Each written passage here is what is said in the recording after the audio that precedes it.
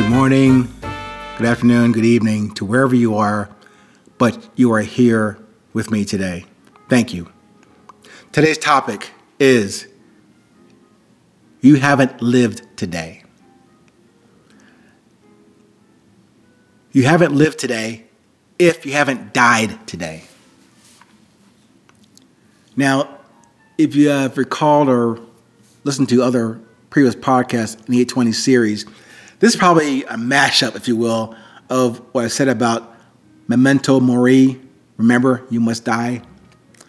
The 6 words from my African elder, Mr. Tamba, go, ask no question, and die.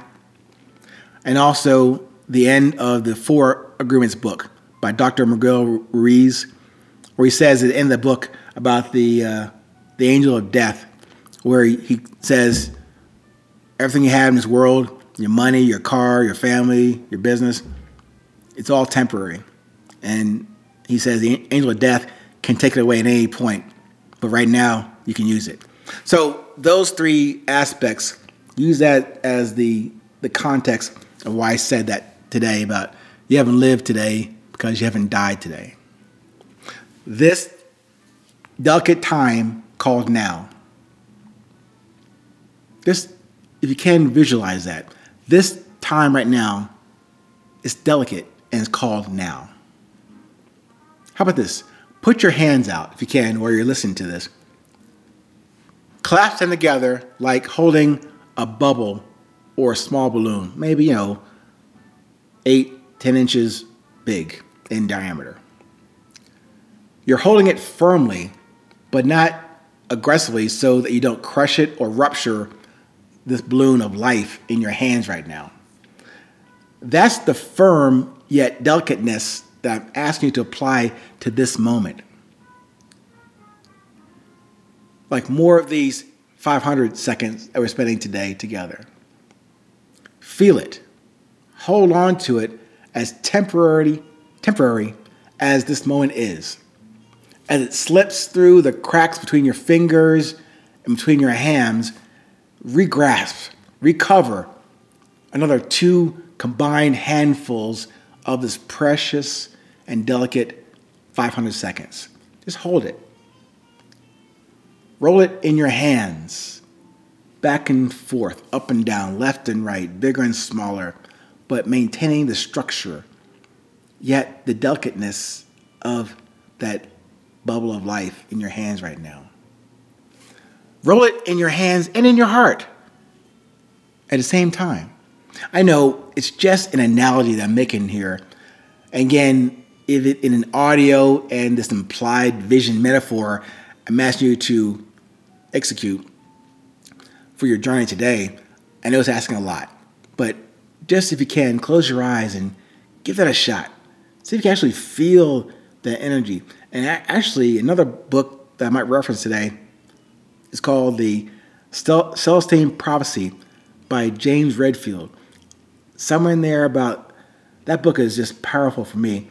But even there he talks about feeling the energies between, around, not just your body, but also your hands and your fingers. Just check that out. The Celestine Prophecy by James Redfield. But anyway, let's go back. How about you try and unplug for this exercise? Like, don't use don't Google it. Don't try and find it on the internet. But unplug for this exercise and enjoy the emptiness, yet the fullness of you in this uncluttered and delicate time. I'm saying that also the context of home is where you live and not where you stay. So think about that also. Not just semantics, but how you make where you are be in an elaborate ponderosa, 12 rooms or 12 bedrooms, 8 bathrooms, terraces and acres of land. I'm sure it's very nice. I never had that experience. But wherever you are, even in a shack, or maybe even under the bridge, home is where you live. not where you stay. And I say that not tongue-in-cheek, being very serious. Where you live and how you live it. Really, it might sound very silly and maybe childish, but from the childness side that I'm trying to get to the past few episodes, it's about appreciating the one thing we can have at any given point, whether rich or poor, tall or short, in shape, or in my case, very fat. Either way, you can always have that thing I learned just recently about loving all of you. Certainly, you might be sitting or standing on a corner in a snowstorm, shivering like hell, but someone drives by you in a brand new Mercedes. By comparison, you don't feel too good about your condition. I know. I could appreciate that.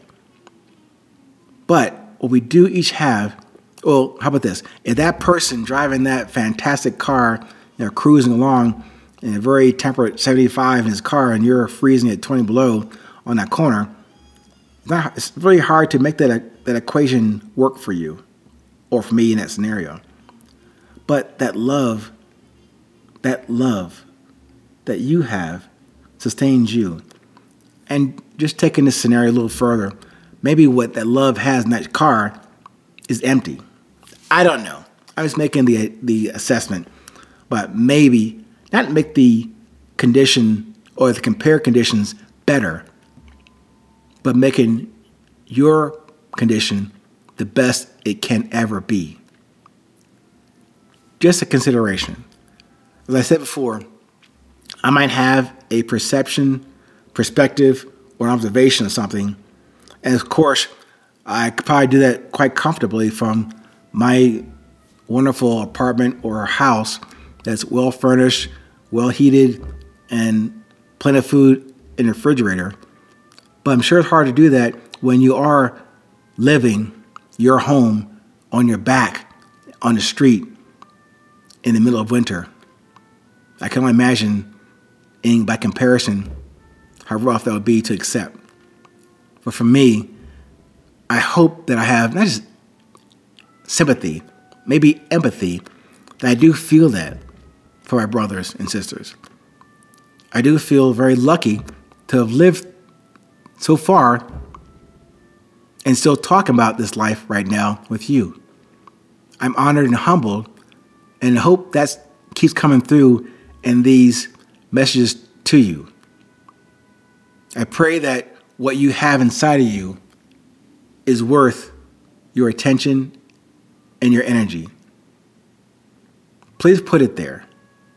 That's your home. This is your home. Welcome to your love. As always, stay safe, stay present, stay current, and no matter where you are, remember this: it is always 820.